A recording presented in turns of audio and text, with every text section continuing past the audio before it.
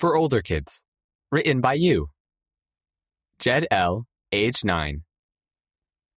Ilocos Norte, Philippines. I'm the shortest in my class.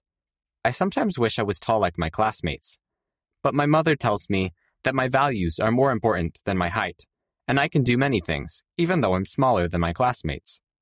When I lose something, or when I am afraid, I stop what I'm doing and pray.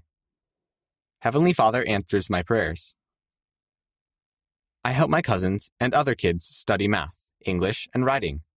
I help do chores. I take care of my pets. I draw artwork and write letters for missionaries.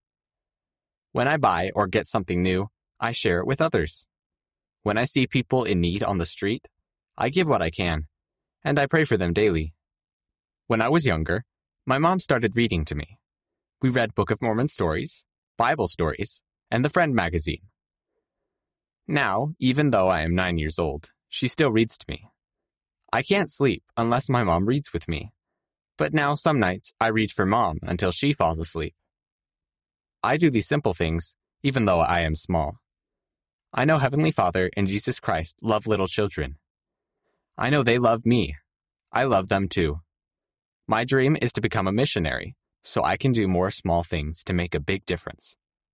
End of the article. Small things make a difference.